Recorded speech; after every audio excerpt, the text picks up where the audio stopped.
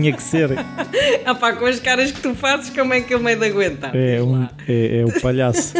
É o Batatinha. Batatinha. É o Batatinha. És o meu Batatinha. Que coisa. Agora passas a ser o Batatinha. Olha, Diz lá, Batatinha. ontem estava a falar com a Anitta e ela pôs-me a alcunha do Capeta. O Capeta. Porque eu liguei-lhe no momento em que ela estava a pensar que precisava de falar comigo. E pronto. E ela disse, tu não podes ser bom, tu és o demo e aquelas brincadeiras que se tem entre Saci Pererê, todas essas Para mim figuras. és o Batatinha. Batatinha, Eu sou mais básica. Batatinha Capeta. Bom dia! Por acaso, olha, o chazinho está muito bom. Exato, já bebemos o nosso chazinho. O chazinho está fixe. Se isto nos dá alguma pica para fazer o episódio, porque eu estou cheio de sono. Eu há dias que... Não, agora também quero saber o que é que os nossos ouvintes estão a beber. Como é que nós vamos saber isso? Se eles mandaram um e-mail. Para onde? podcast@rossana-apoloni.pt. E assim, podem estar a beber qualquer coisa, podem estar a encher a cara, podem estar a beber um chazinho, podem estar a beber água. Olha, à conta da minha confissão do outro dia, agora és a bêbada. A quantidade de gente que diz, esse vinho do Porto, Olha, sinal que há pessoas a ouvir. Afinal, não são só duas. Não são só duas, não é só a família. Também olha, há mais. E outra coisa, eu outro dia estive a ver os dados de quem ouve. Conta. 37% das pessoas estão no Brasil. No Brasil. Bem, ainda e 30% estão em Portugal. Estás a ver? Então temos mais ouvintes no Brasil do que em Portugal. Agora vamos fazer os AC assim. Quer dizer, mas se as pessoas estão a ouvir é porque dizem os brasileiros têm dificuldade em perceber os portugueses. Nós falamos bem. Só que se calhar é assim, eu acho que isso eu também já percebi. Se nós falarmos muito depressa, eles de facto têm mais dificuldade. Claro. Porque não estão, o contacto com o português de Portugal não é... É muito menor do que o nosso contacto com o português do claro, Brasil. Claro. Não é? Nós desde pequeninos que através das telenovelas... Das novelas. Que Gabriela. Temos essa vantagem, de certa maneira, não é? Sim. Então, olha, vamos passar à fruta que nos trouxe, que é o título do texto de hoje, que é adaptação hedonista ou hedonista. Fica também aí o desafio. Digam, é hedonista ou hedonista? Questões linguísticas. Então, esta adaptação hedonista é um termo utilizado pela psicologia para nos indicar a adaptação que o ser humano tem a tudo aquilo que adquire ou que lhe dá prazer na vida. Ou seja, muitos de nós, a maioria de nós, não é? Às vezes, quero tanto ter um carro novo, ou quero ter uma casa nova, ou quero, pronto, falando de coisas assim maiores, mas também quero comprar uma mala, ou quero comprar qualquer coisa. Naquela sensação de que a aquisição desse bem nos vai trazer bem-estar, não é? Obviamente que existe aquele momento... É a solução para todos os nossos problemas. Pronto, exagerando, acreditamos nisso, não é? Mas é uma verdade que quando nós efetuamos uma compra de algo que queremos ou que precisamos, isso dá-nos também um certo prazer, não é? Dá-nos gozo, comprar uns ténis novos, comprar uma mochila, comprar um relógio, o que for.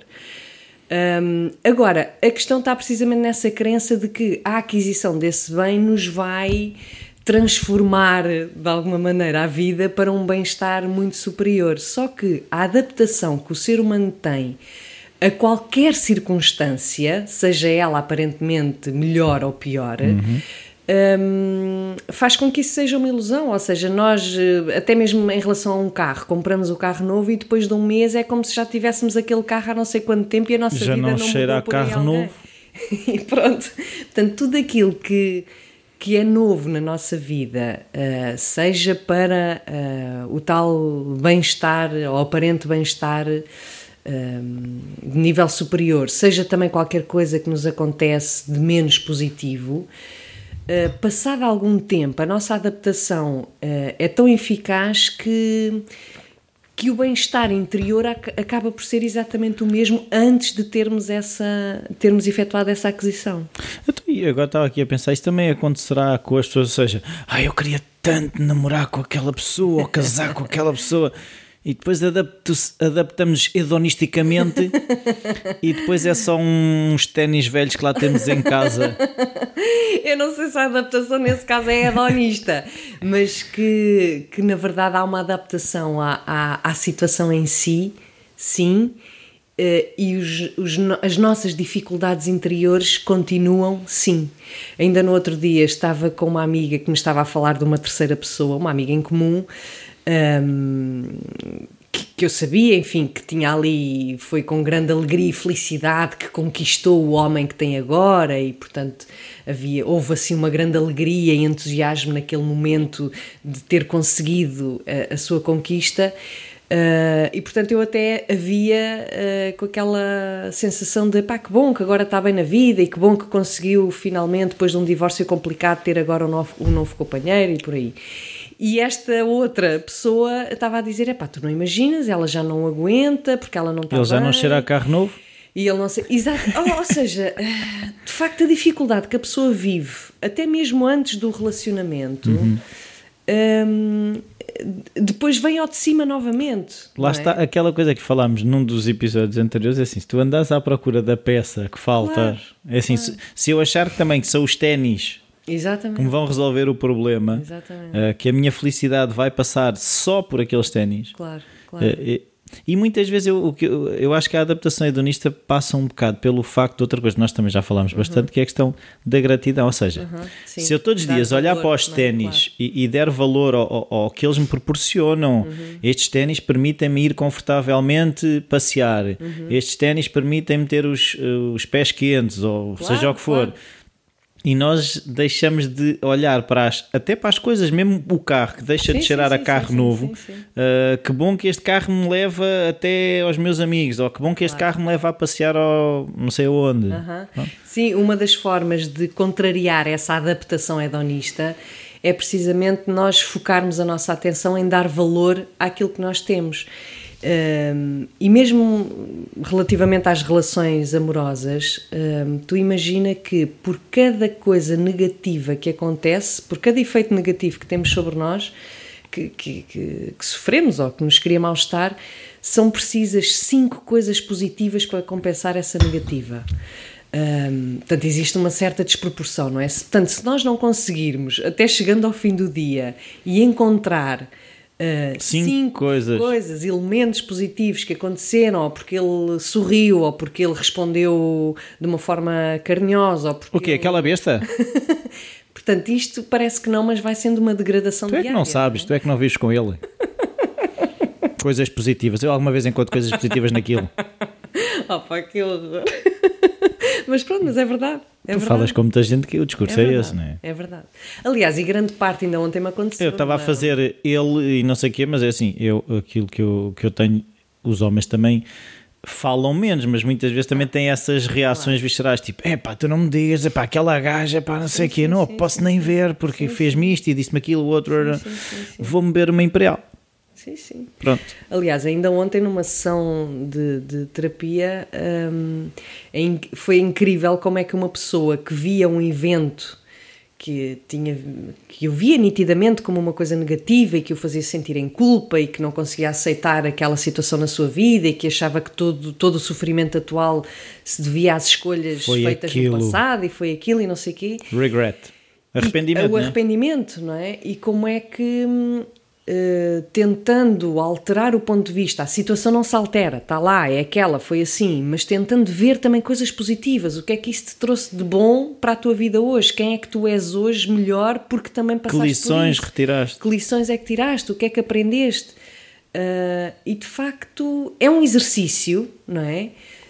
E a pessoa consegue, na maioria dos casos, dar a volta, até mesmo em situações, lá está, aparentemente negativas, como pode ser uma doença, um acidente, qualquer coisa. Aliás, eu também falo nisso no texto, que esta adaptação também interfere nas situações ditas negativas. Uma pessoa, por exemplo, que tenha um acidente e que sofra mesmo consequências graves, não é?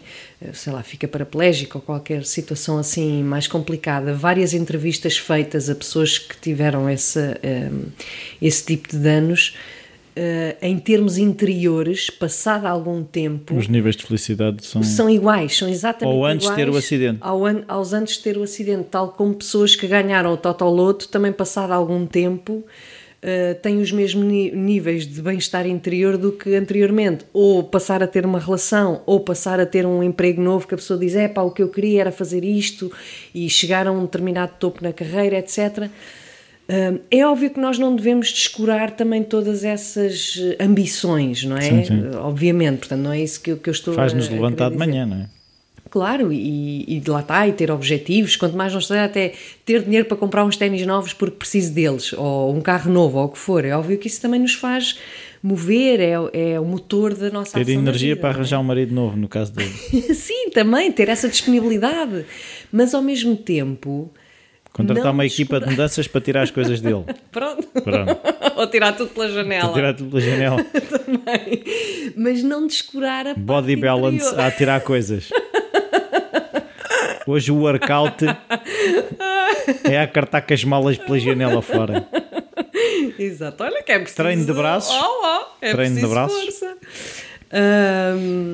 Mas pronto, fazes-me perder o fio à meada. Sim, mas também, olha, lá está, é importante às vezes também ter essa coisa de... Isso é uma coisa que eu tenho grande dificuldade muitas vezes, que é conseguir olhar para as coisas sem lhe pôr essa carga toda, conseguir perder-me, conseguir perder-me sem me sentir perdido. Sim. Que isso é uma coisa que às vezes vejo que as pessoas põem tanta carga na coisa, porque depois... Não tem, como é que eu te explicar isto? Não tem espaço para ver coisas muito boas que podem estar à volta. Era isso que eu estava a pensar. Quando estamos muito focados num objetivo, perdemos completamente a perspectiva do caminho, não é? Daquilo que podemos aprender pelo caminho, daquilo que sentimos e quais são as dificuldades e os medos e aquilo que verdadeiramente contribui para o nosso bem-estar interior. É tudo aquilo que implica mudança dentro de nós, é tudo aquilo que implica fazer-nos refletir, fazer-nos pensar, fazer-nos sentir coisas diferentes, pôr tudo em causa. Será que é mesmo isto que eu quero? Será que faz sentido ao longo do percurso eu continuar a insistir num determinado objetivo só porque sim?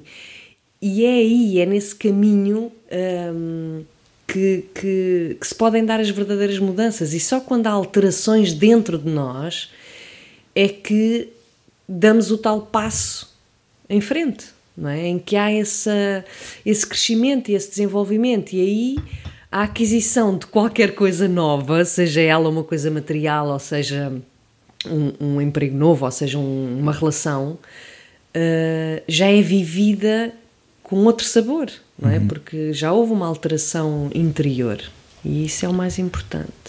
É que eu estou só aqui, é porque o som do meu lado estava aqui muito alto nos meus auscultadores e eu achei que agora teria que baixar porque não estou a gostar de me ouvir.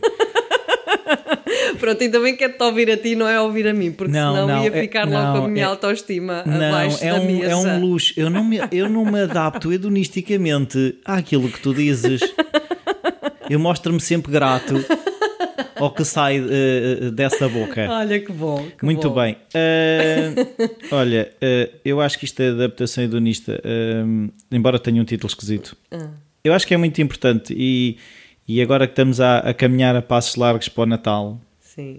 Não pensem que é por agora terem recebido o subsídio de férias e têm dinheiro para o iPhone 6 que a vossa vida vai ficar perfeita. Exato. Não vai. Exato. Pode ficar melhor durante algum tempo. Ai, que felicidade.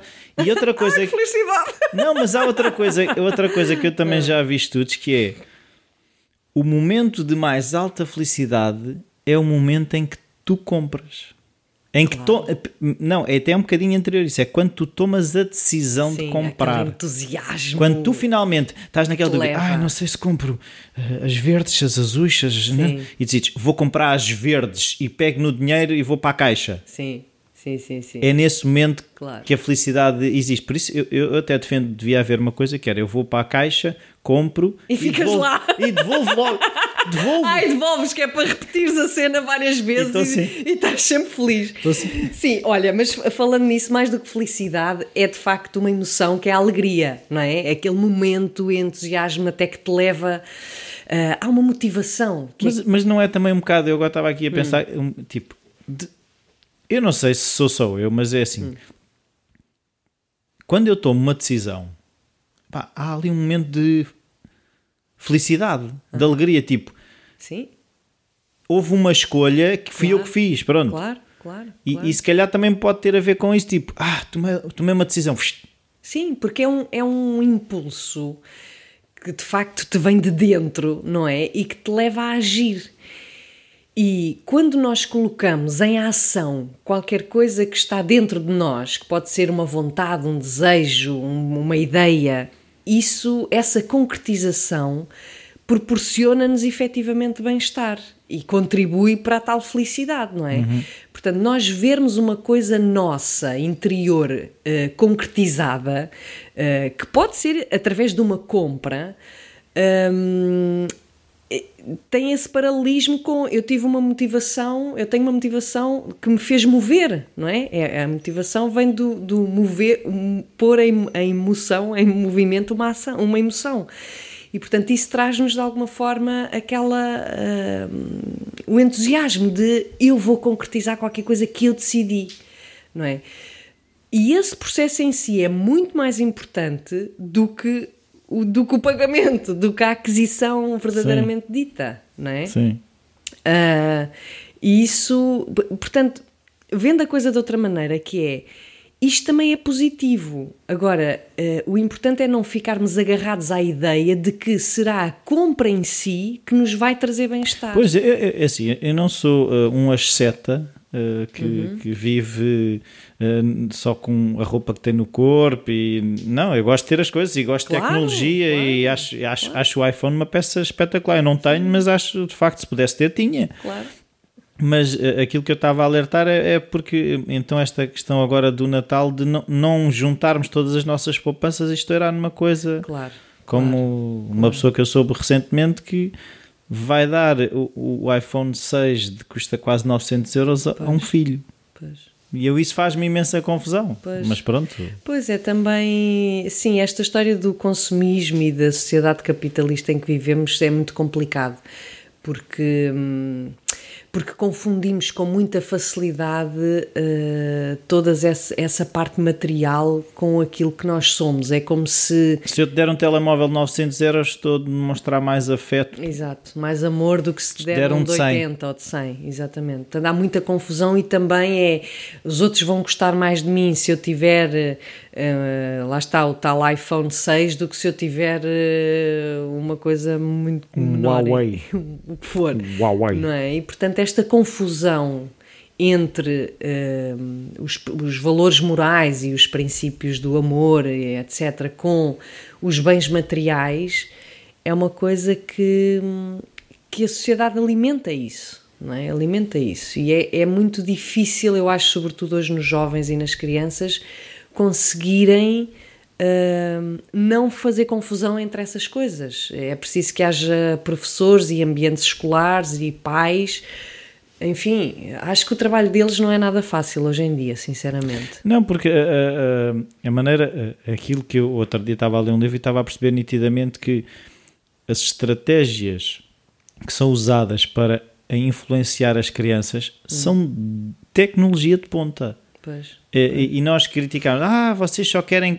A maneira como eles são trabalhados através da televisão e através de outros tipos de informação que eles são expostos é difícil. Sim. Até porque hoje em dia, por exemplo, se tu tens uma criança que todos os seus coleguinhas têm, por exemplo, os telemóveis ou têm roupas XPTO, os tablets, whatever. Essa criança ou esse jovem, se não tiver, vai se sentir excluído. Exato. E, portanto, o sentir-se excluído de um grupo é uma das coisas piores que um jovem pode sentir durante o seu processo de crescimento, porque vai desenvolver a não identificação, a não pertença, a exclusão. E isto vai-lhe criar dificuldades e problemas para o resto da vida. Quer dizer que depois terá que trabalhar nelas, como nós trabalhamos nas nossas, faz parte. Claro. Mas quer dizer, o não se sentir incluído e pertencente a um grupo... Sim, mas não tentes resolver, porque senão depois ficas sem trabalho. Hã? Ficas sem trabalho. Estás a falar comigo agora? Sim. É que se as pessoas não tiverem problemas... Não, a tua mãozinha... Se Se as pessoas não tiverem problemas psicológicos, mas não vão ter com os psicólogos. Isto por acaso olha, isso dá pano para muita manga, não é? Porque infelizmente... Não, mesmo este podcast nós vamos ter que acabar com isto.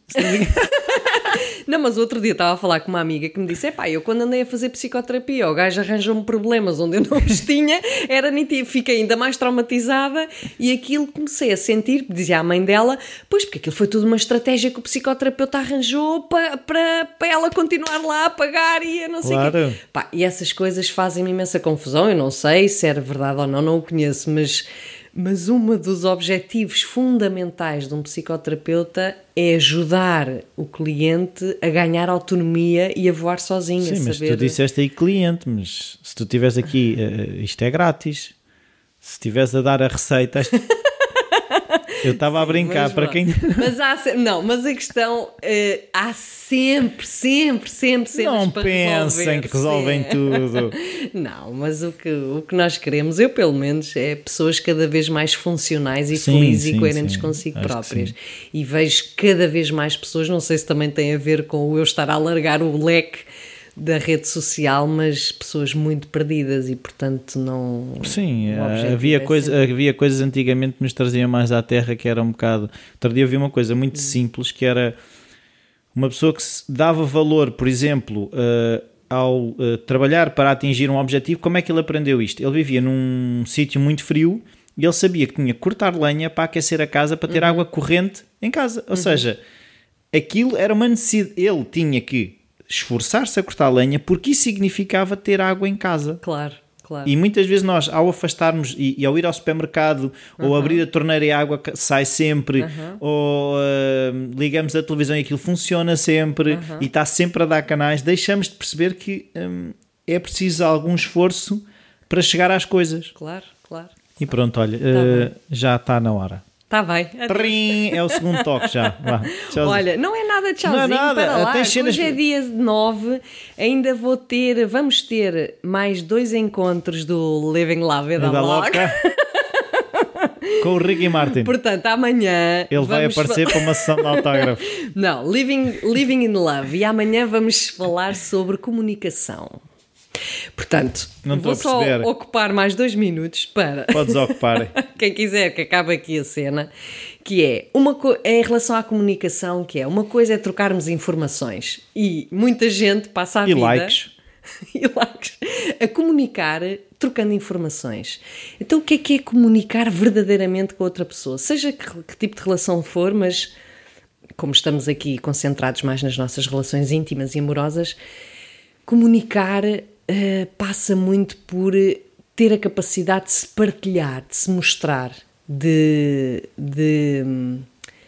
comunicar a partir daquilo que nós sentimos, das nossas dificuldades, dos nossos medos, dos nossos desejos, por aí fora. E isto é extremamente difícil quando estamos à espera de resposta do outro lado. Ou seja, quando eu te digo, pronto, vou comunicar do coração, Rui, eu desejo que tu me leves a jantar fora. E se tu não me levas, eu vou ficar lixada da vida. Já não estamos na boa comunicação. Estás a ver? Pronto, adeus. Até para a semana. Não, eu estava a ver. Eu estava a ouvir. Eu vi que tu estavas a ouvir, mas pronto, com o teu grande ceticismo e a pensar, o que é que esta gaja está para aqui a dizer agora? Não, o que eu estava a dizer era... Estava a pensar numa cena que vi do Thich Nhat Hanh, em que ele falava com a Oprah de deep listening, de ouvir profundamente, que é reconhecer o sofrimento que toda a gente tem e estar disponível para ouvir o sofrimento dos outros. Normalmente nós falamos de coisas boas. Sim. Pois. E muitas vezes temos de ter essa coragem de nos abrirmos ao sofrimento dos outros, mas é o que ele diz, mas carregado de compaixão da nossa parte. Claro. Mas às vezes é doloroso estar disponível para o deep listening, o ouvir profundamente. O ouvir ativo. Sim. É extremamente difícil porque nós não temos facilidade, eu não digo capacidade, é facilidade, nós estamos habituados a lidar com o sofrimento do outro e achamos que o temos logo que salvar e fazer alguma coisa. Não, é mesmo só acolher. Não é? Aceitar isso. E pronto, e a comunicação passa por isso. Então, Living La Vida in Love. Exato, como é que é? Living in Love. Living in Love amanhã às 7 horas Em em Carcavelos. Carcavelos? Carcavelos. Qualquer coisa, tem um e-mail muito bom, que é o podcast eu engano-me sempre, rossana-apoloni.pt. Boa, Ruizinho! Depois de tanto tempo tu já estás a aprender. Posso comer chocolates e beber vinho do Porto? Tá, pode. Já, eu dou-te. Beijinhos. Tchau.